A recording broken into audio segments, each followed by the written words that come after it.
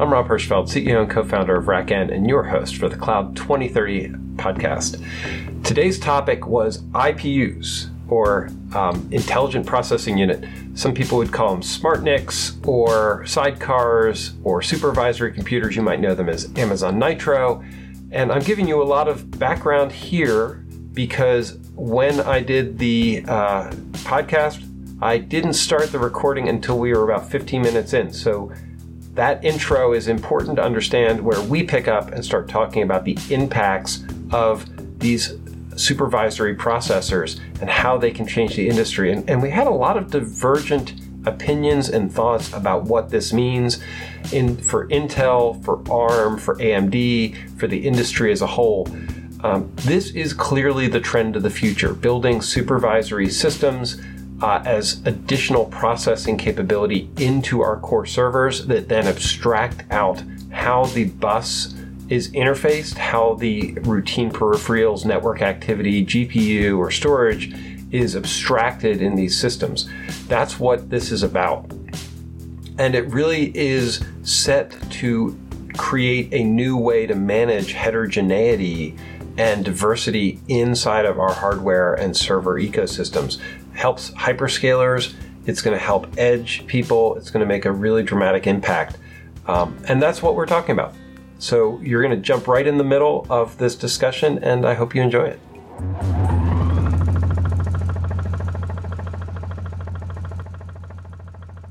Seems like I was just on a call with you. It just seems like it. Can't get enough, huh? No kidding. That was a eye-opener. Yeah. Yeah, well, it's not, it shouldn't be a surprise to me at this point. The requests versus actual expectations have been limited or not lining up. It all by the CPU. Sorry, I forgot to turn the recording back on. But keep running, and we'll keep going. That was my so now here with the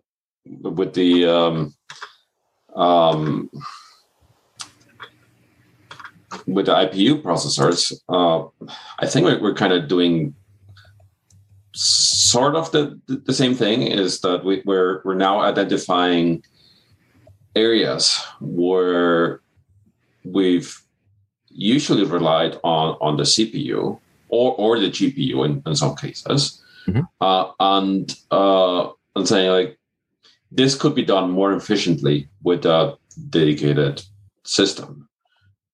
I mean, there is a precursor for that already with like dedicated cryptocurrency mining rigs and systems on chip. So why not do that for other general compute, or what used to be thought as general compute applications, but which have their very specific domain, like networking and so on? Well, that's the way I've been seeing it described, and VMware did a ton of announcements about this at the last at their last VMworld. Is it really does provide an abstraction interface for a lot of these systems. So instead of having to expose a GPU or a NIC or a storage device, what you're able to do is provide a abstracted version of that then has improved, limited, changed management capability, right? So if you need a way to interface to, storage that doesn't look like a SCSI device, you can rewrite the interface in the IPU to be a SCSI device, or to, maybe even, and it goes both ways, right? From the system that you're trying to run, it might not have any storage on it, but you can make it look like that system has local storage, even if it's network storage. So you're saying that's you're saying that this is more like the various Kubernetes interfaces like CSI, CNI, but for hardware. It's the way I've seen it, and there's a lot of variation with what these are, but fundamentally it's like a a bus abstraction device. Like it reconnects your NIC.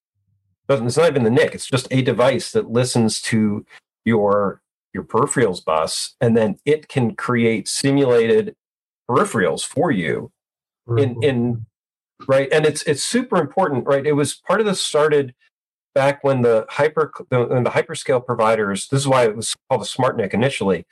Their networking requirements and innovations were happening faster than they could program the ASIC.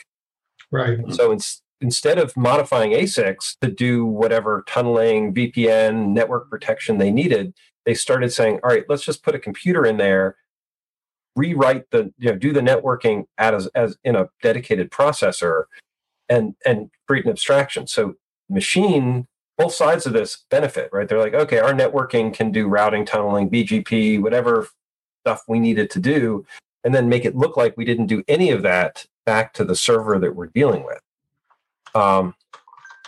And so it pulled all of that abstraction out. And then so we're seeing that happen with GPUs, where it's like, oh, I want to create a GPU farm, but I need to make it look like I have a GPU in my system, even if it's not there. And so I can wire together. But doing that at the bus level is much more, preserves the current system's integrity rather than having to change the operating systems to think it has something it doesn't. You're simulating that on the bus. Yeah. This sounds very familiar now to me from taking a look at folks that were trying to kind of build new chipsets and bypass some of the FPGA stuff that they were doing. And Intel, I think, bought the Barefoot Networks that was doing some of this. And I think they're still pressing forward with Tofino, which is the code name for that. And it sounds like what you're describing, Rob. And there was a point in time when Mellanox was also getting into this whole SmartNIC arena and was trying to had a I don't know if it was a chip or a chipset that they were trying to make work, and I think they put a bullet in the project. But I think I see where you're going with this. I mean, Rich, I think I remember that same thing. And aren't we, in regards to this potential, offloading or work specific, I'm not saying this very well, but you get the idea of breaking out the work stream of a particular job and attempting to put the work where it's most effectively resolved, whether it's can be on the compute associated with a NIC or an FPGA versus a traditional CPU, et cetera, et cetera. Isn't one of the biggest problems, if I remember right, with the Mellanox thing, not so much whether it worked, but similar to if we were talking about GPUs or FPGAs in 2005 or 2010, it's that most people didn't have a definition or enough of a workload to justify coding to making that work. Because it was too hard to do it back then. Yeah, there were a couple of things. One was that was one of the impetus. That was an impetus behind the development of the language P4. Yeah. And then the other aspect there is that the cost of these little puppies was daunting, and they just looked like it was going to be a real difficult at the time. And I think one aspect, Rob, you'd probably be better to check me on this. By doing it in the way you've just described, you avoid a lot of the work that happens bouncing from the network, from the internal bus into the virtual machines and then back out and then back in. It looked like a hopscotch kind of a deal.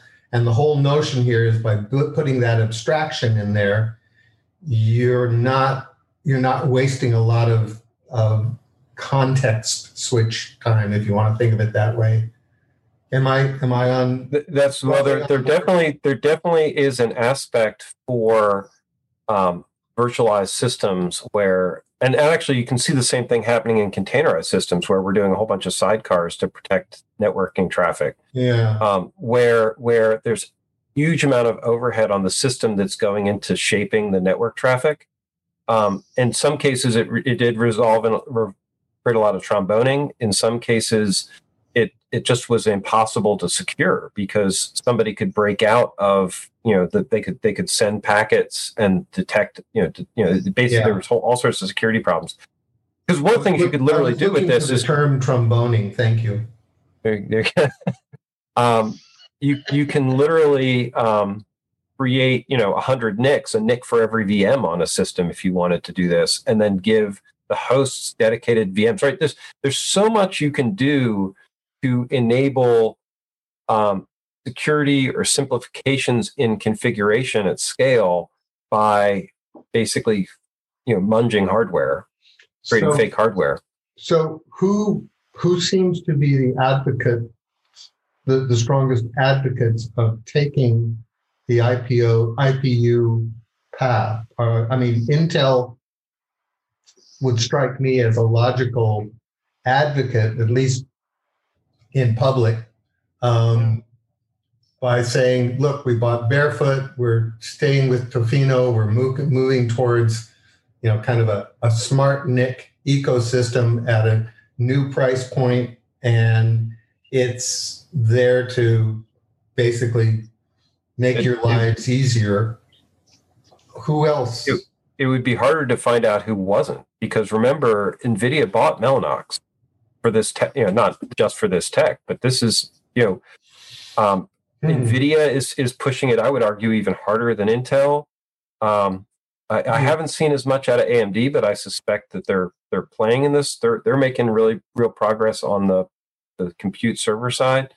VMware is all over this, so they are basically positioning SmartNICs as the next iteration of how you run VMware, with moving the virtualization controller into a SmartNIC.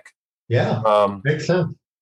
It does. It's at the moment. You made a comment, or Joanne made a comment about cost. It's actually a pretty expensive extension on your hardware, the new server. No joke, but hey, Intel's got to make money somewhere. But don't forget Broadcom is around this too. Yeah, I was going to ask, what about Broadcom? They're pushing even harder than their counterparts. But they're doing it in a very interesting way, because the link that I put up, by the way, in the chat, the reason that I'm very interested in GraphiCore is not only the approach to bringing parallelism, but they have the IPUs in the cloud, which they're testing and have gotten great results for. But they're coming into it, and along with the Broadcom approach, seems to be AI-driven. AI-driven. Yes. Let us bring you AI as quickly as possible. And let us start. If you think about the way the AI workload would flow, it makes, in my little pea brain anyway, perfect sense for that to be in a parallel and or federated environment. Those would be the architectures that I would look at. It's definitely a sharded environment. Yes. Yes. So if it would seem that, while I'm not suggesting that there's not a good use for this type of technology, it would seem that it would be easy to run the risk that even the largest of organizations did in the early days of attempting to create environments that were FPGA or GPU heavy.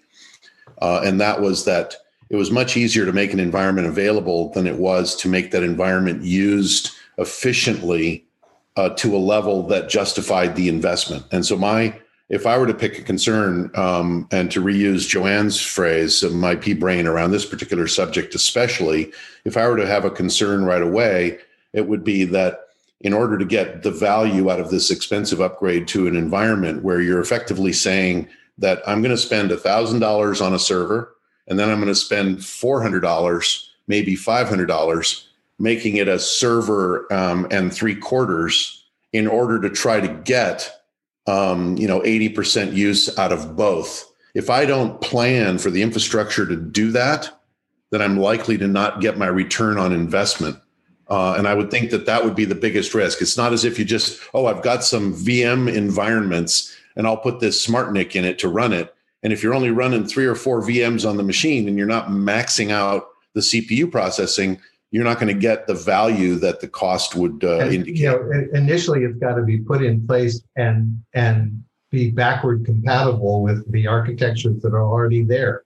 Right. To your point. So it's kind of like, I bought this car with an amazing engine and running gear, but I've got dirt roads to drive on.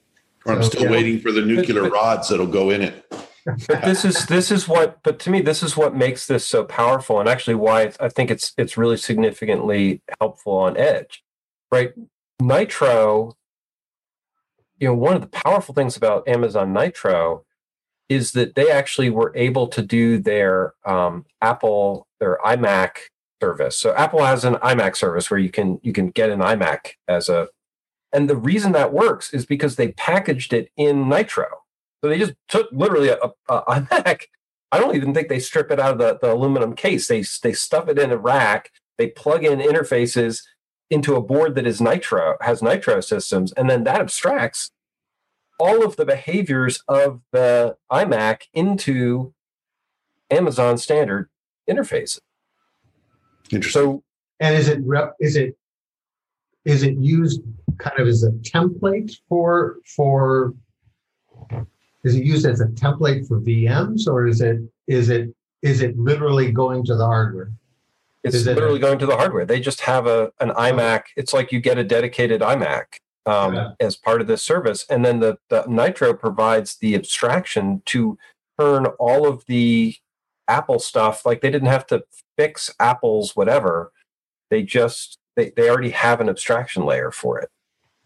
And so if you think that this is where it gets, so there's elements of that, like all of the Amazon, Amazon's doing really leading in these cases, right? All of the Outpost work that they did for Amazon predominantly works because they have Nitro act as a barrier between whatever networking environment it's sitting in and the actual infrastructure.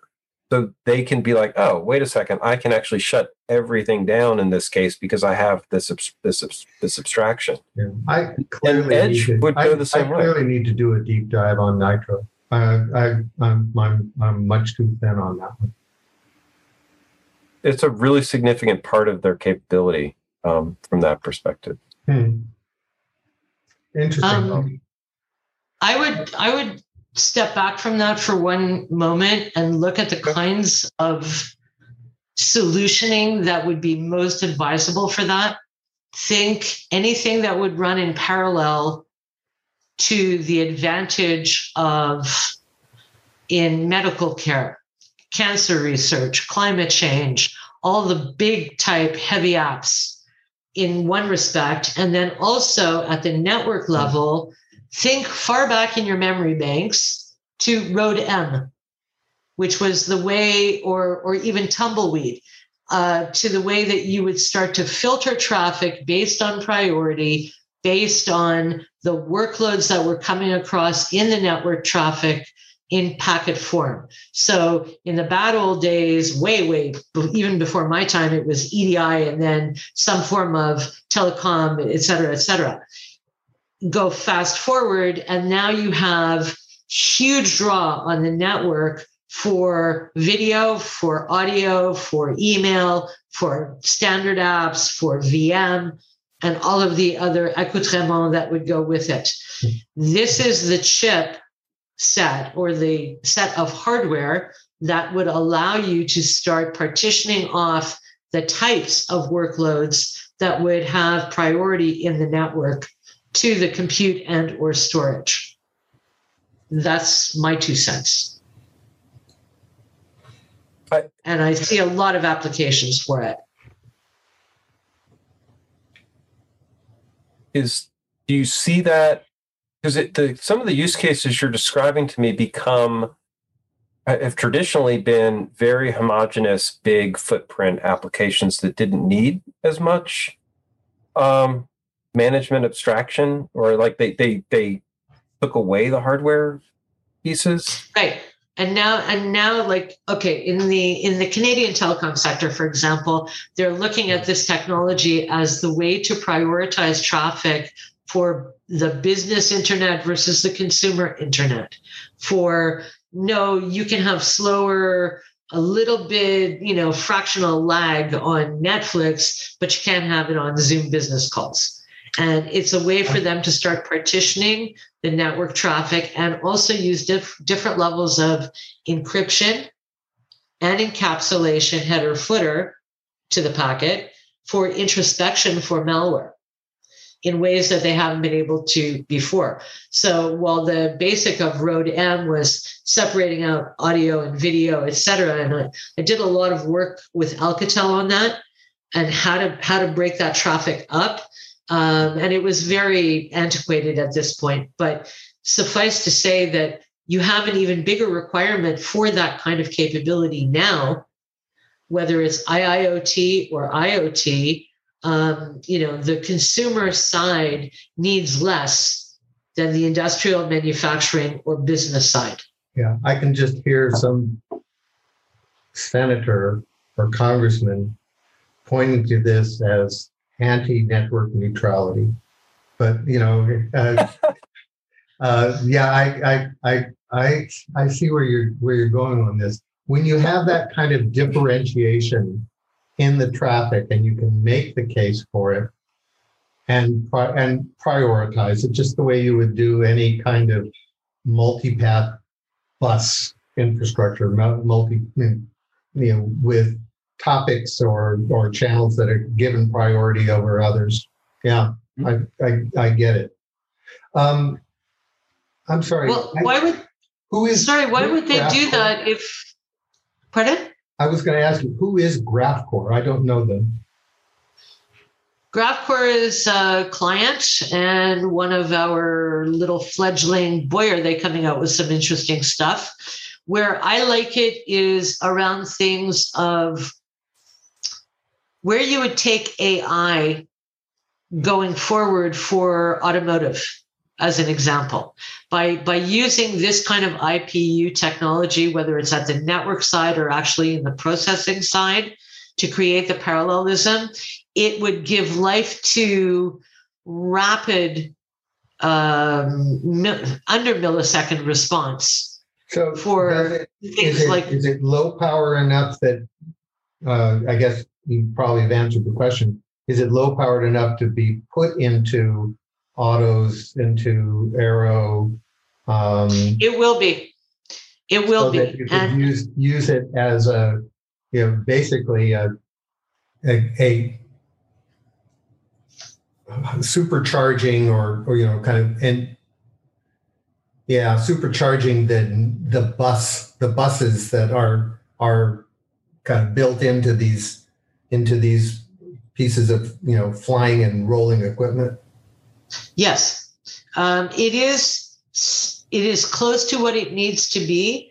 I think you're also going to see there's another company that I'm involved with that I can't really disclose, but think about it as being made in graphene versus silica, embedded. That's where you're going to see the most. But if you think back to my first comment to Rob about heat, that's the biggest issue. Huh. Heat is the biggest issue for these kind of IPUs? It can be, depending on what you put it with and what else, and how small the container of it is. There have been issues with heat and giving off more, even at how do I put it? Even in some large use cases that they've been working on, where you see the fluctuation in a way that's kind of a little bit unanticipated. But I look at GraphCore and I see this is where automotive, aero, defense, healthcare, like research in healthcare, that sort of stuff is going to go. How does it help with heat, though? That's what it doesn't help. It okay. Puts an issue out about heat. Those chips get hot, Rob. I believe that, and this is, to me, this is you're putting more silicon in a box. Yeah. Right. That's the funny thing about a lot of this stuff. They talk about it being offloading. All these things are like drive your CPUs more efficiently because you're offloading stuff from the CPU, so you have more CPU available for workloads. Yes. Which means that those cycles aren't disappearing; they're going into a sidecar. Right. You're driving up the power density of an individual server, which goes back to the awkward points we were making earlier. If you want to get the benefit of the extra processing, then you have to maximize use of both. Right. It's not as if you're going to say, oh, we're still only going to use 100 watts in this server, but we're going to put 40 of them on the NIC and 60 on the CPU. Yeah. I want to use 100 watts on the CPU and 60 of them on the NIC. So that becomes problematic because you could take a stack that's easily configured for 12 kW and turn it into 18 kW. And that's problematic for virtually all but 5% of data centers in the world. Yeah, that's a mismatch. That would be overclocking. Yep, effectively, yeah. There's an element though where it does open up the opportunities for broader ARM adoption, right? A lot of these IPUs are ARM based, maybe not the Intel ones, but are ARM based, and part of the abstractions that we could do is actually enable more ARM servers to take over. So it could actually lower the broader. Actually, I don't know that that's true. I think there's a whole question about why ARM adoption is slow. And there's a whole management question in the middle of all this stuff, which is now you're turning a single server into a two-headed management monster. Actually, Rob, if you don't mind me hijacking for two seconds, I actually think that would be a really interesting call for us to have, especially if we could get somebody on who is an authority in this space, because I've wondered the same thing about broader ARM adoption. I mean, from a simpleton's perspective, meaning my perspective, it would seem that we are building infrastructure. We're actually not building infrastructure. We're attempting to build applications that are more discrete in how they ask for CPU time, right?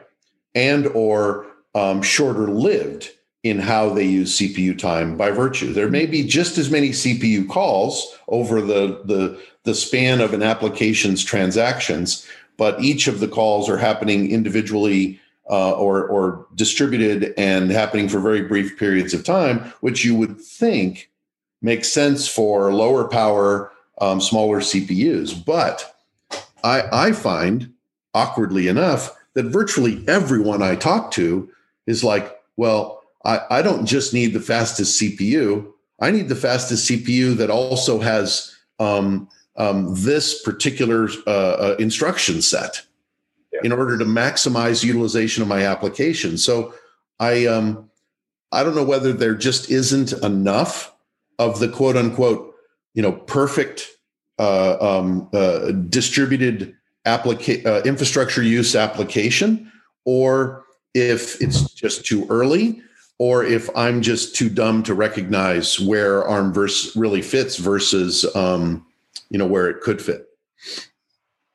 I have some answers to those questions based on what we observe. If that's of interest. The thing that, so, and I think it's going to be more helpful as you've got Apple MacBook M1s coming out where people are actually forced to use ARM. I have one, and it's I'm not trying to do anything esoteric on it, but it's awesome to have a 12 plus hour battery life in a laptop. Yeah. There's real benefits, right? And Amazon's been doing a good job pumping out ARM servers at very low cost points, so there's reasons to use them. The challenge in ARM is that it is a different binary set. And so when you start packaging any application, all of a sudden you start bumping into that wasn't packaged or built for this operating system. And it doesn't take a lot of bumps in that road for you to decide that it's not worth, that it's too much hassle. Right. And that's not even getting to the idea that those might not be optimized for your use case. So, yay, I'm doing a web server with, not a lot of overhead. You're not compiling a lot of stuff. It's not a big deal. But you start building a real application, and all of a sudden, performance efficiency pieces might make a really big difference in how the thing is structured. Yeah. Well, I would. Sorry, I'm not sure who I cut off. I apologize. Klaus. All right. Sorry, Klaus. Really quick. I accept that, and actually, that mirrors chip adoption kind of across the board over the last 20 years, right? Going from just brute forcing with x86 to using something else that mirrors that adoption. But you would think if ARM really offered the benefit that it does when adopted appropriately, even if scale were the requirement, or especially if scale were the requirement in order to justify the expense of coding towards it, that we would get more of that adoption in cloud infrastructure ahead of time. And yet I don't know right now of any major cloud provider that has a significant portion, even a measurable portion of their infrastructure on ARM chips.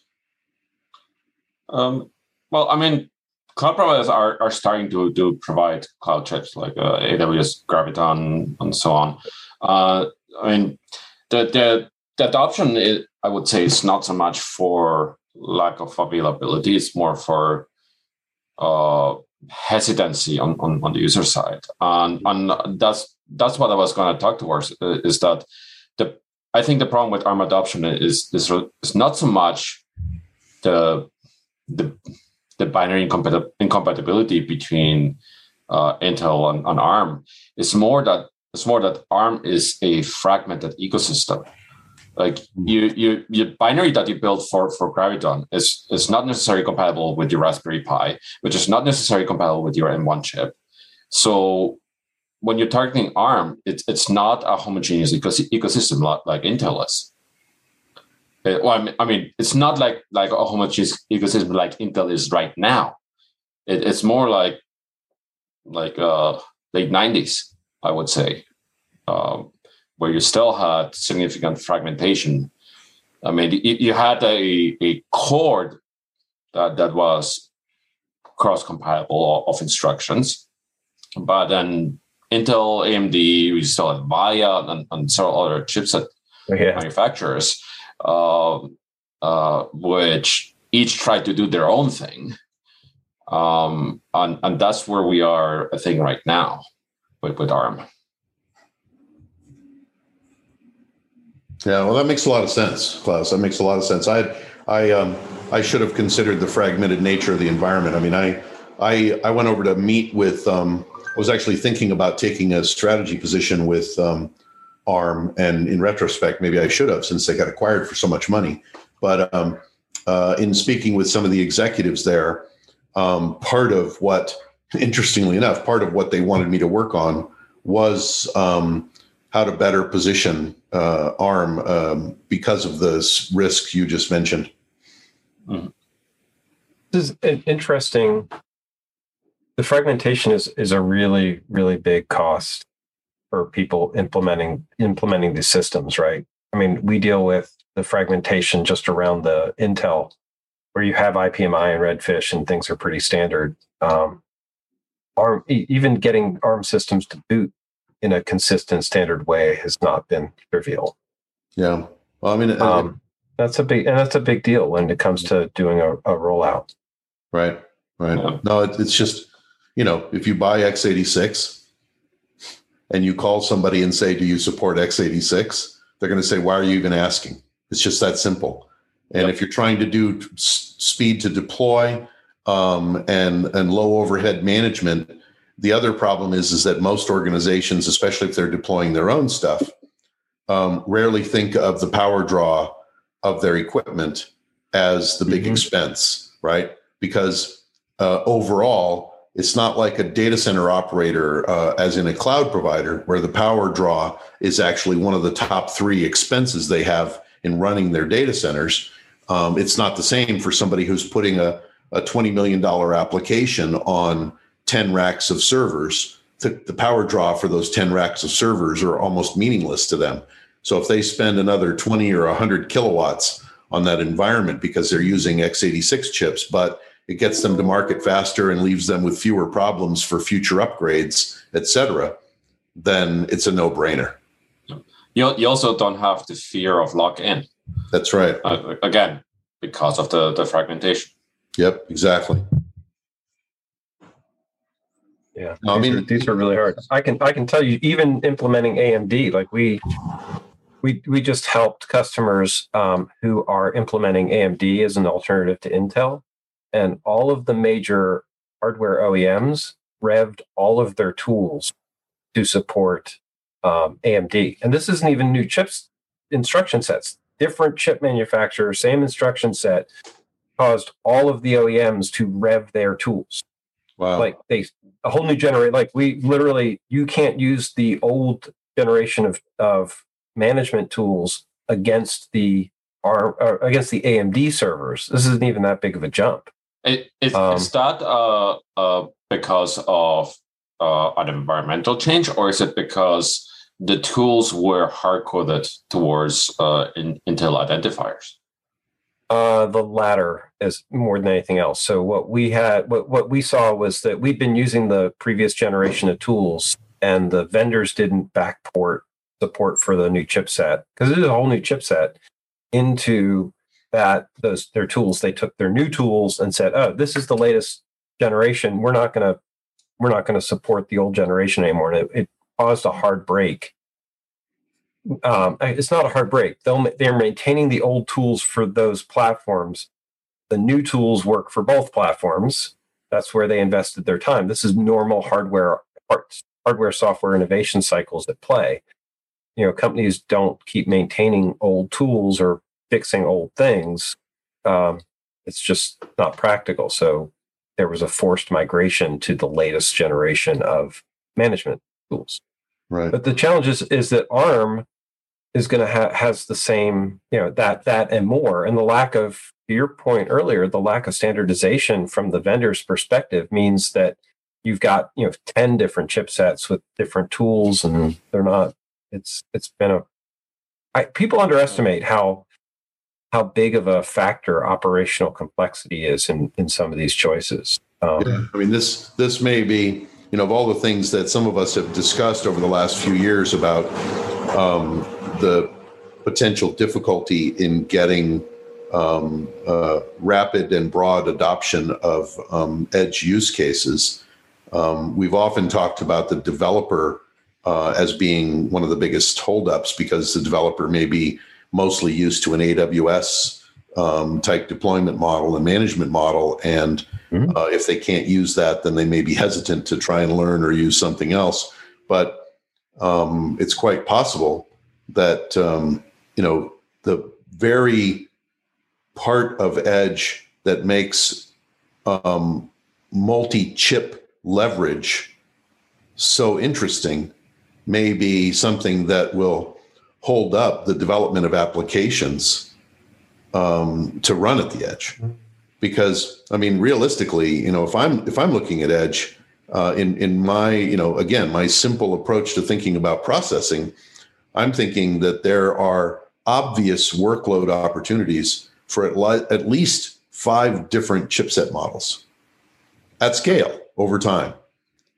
And in some cases, those chipsets are working in tandem for the same application or group of applications. So, this may be the standards associated with edge that are much more important than what most people are working on, like Most people are working on, what's the standard for a Kubernetes stack at the edge, or what's the standard for an edge data center? And to me, those things are almost unimportant.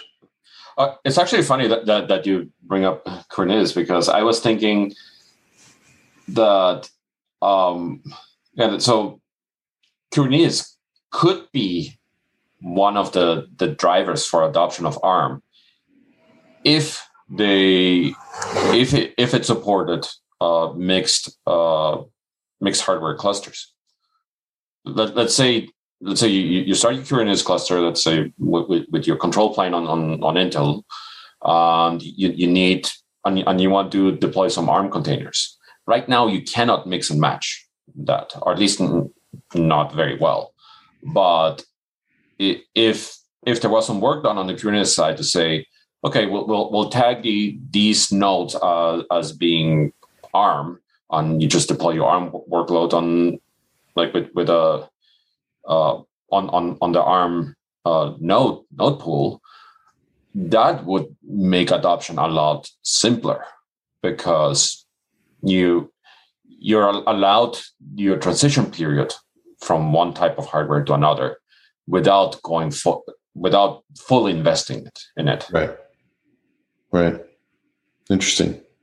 And for us to have a multi-purpose, and we come back to, in an edge perspective, for us to have a multi-tenant general purpose edge infrastructure, which I go back and forth on whether it's a practical dream or not. But if that was to happen, then having variation in your infrastructure is going to be really hard to manage that. Joanne, did you have a thought? Yeah, I do have a thought. I think we're going, history repeats itself. And years ago, whether it's the 80s or the 90s, there were a lot of stacks that were developed for single purpose use.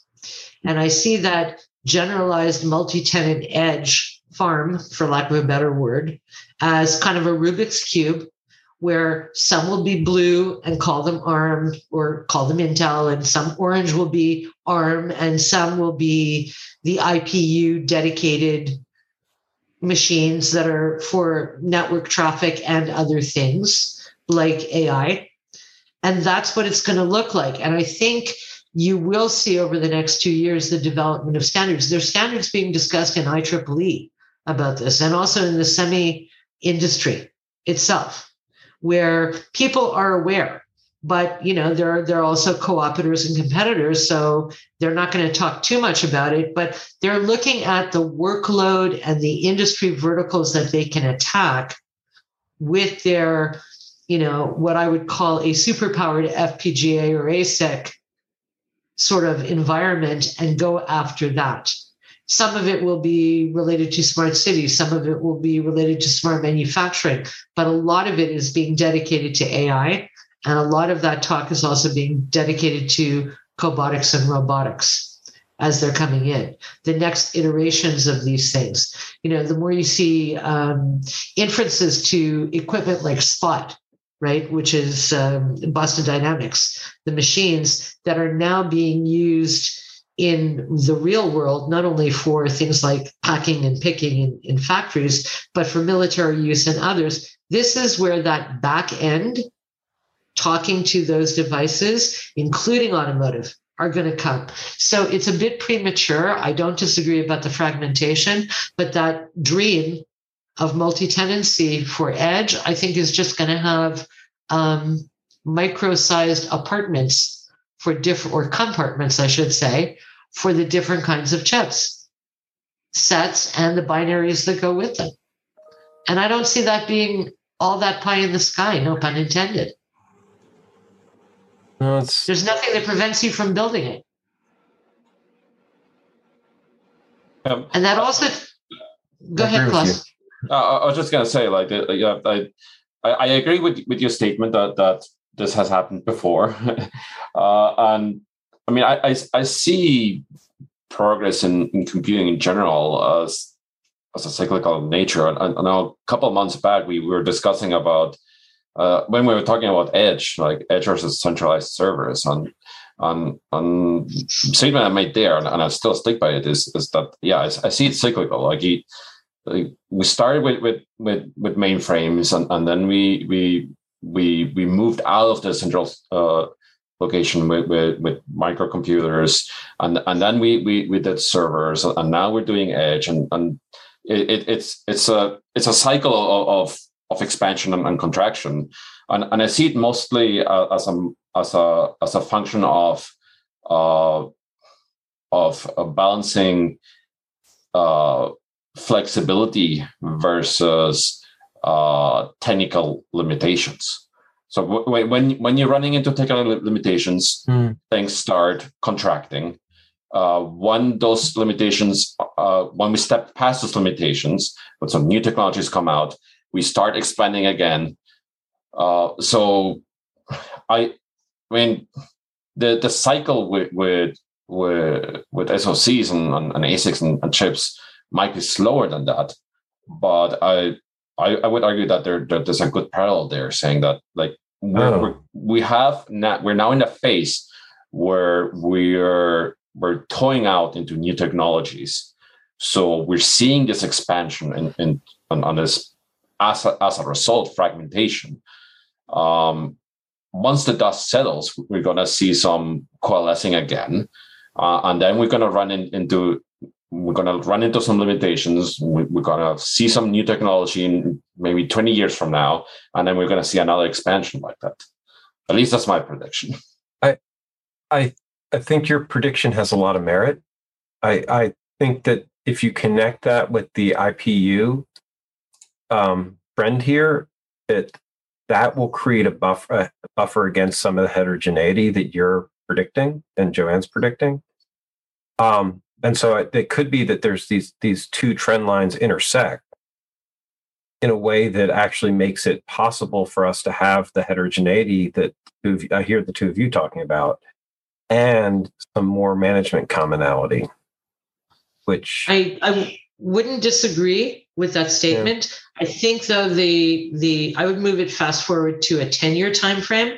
And if I had to go with anything very common wordy, I would say this is the tipping point where we see parallelism and distributed come together based on the workloads. And to Mark, I would say your question about are workloads being repatriated, the answer is yes. And it's because of the cost primarily, but also because of the dedication to workloads. A lot of big enterprises are looking at what do I really want to accomplish with this workload in a far more granular way now than they did even 4 or 5 years ago. And like I'm in the middle of writing a piece about the tipping point for the big hyperscalers being not only the cost, but the rethink of what do I really want to accomplish with this instead of the massive lift and shift that we already saw. And a lot of that is being driven out of IIoT because the early adopters to digital, and I'm not trying to be long-winded about this, but the real raison d'etre, if I had to give one, would be the early digital transformers never really thought about the fact that their competitive advantage would be so short-lived.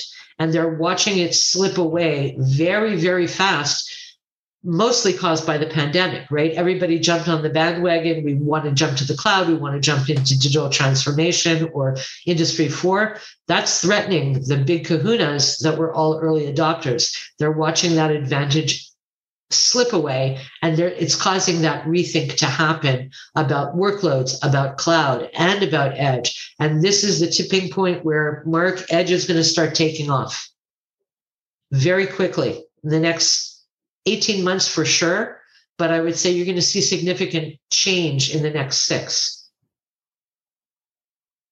But this is the reason why. And this is why I look at companies like Graphicore and I go, okay, how fast can they capitalize on this? Because these trends come together. Yep, that makes sense. And with that, we are over time, and I love letting Jen have the last word. No, you were that. I think that was a great summary. And not just because I love talking about edge. Next week, we're going to talk about open source and what's going on. Excellent. Just to check in. Cool. All right, everybody. Thanks, everybody. Take care. No opinions necessary. Just come for facts. Come on back. Come for fights? What? That's what I said. That's what I said. All right. Bye. A bientôt. Bye.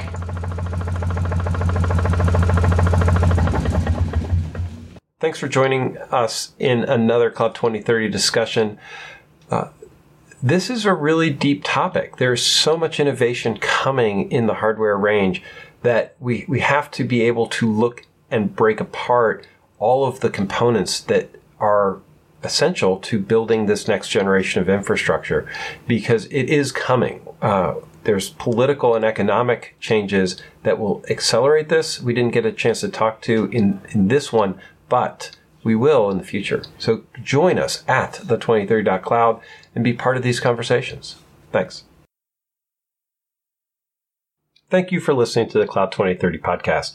It is sponsored by RackN, where we are really working to build a community of people who are using and thinking about infrastructure differently, because that's what RackN does. We write software that helps put operators back in control of distributed infrastructure, really thinking about how things should be run and building software that makes that possible.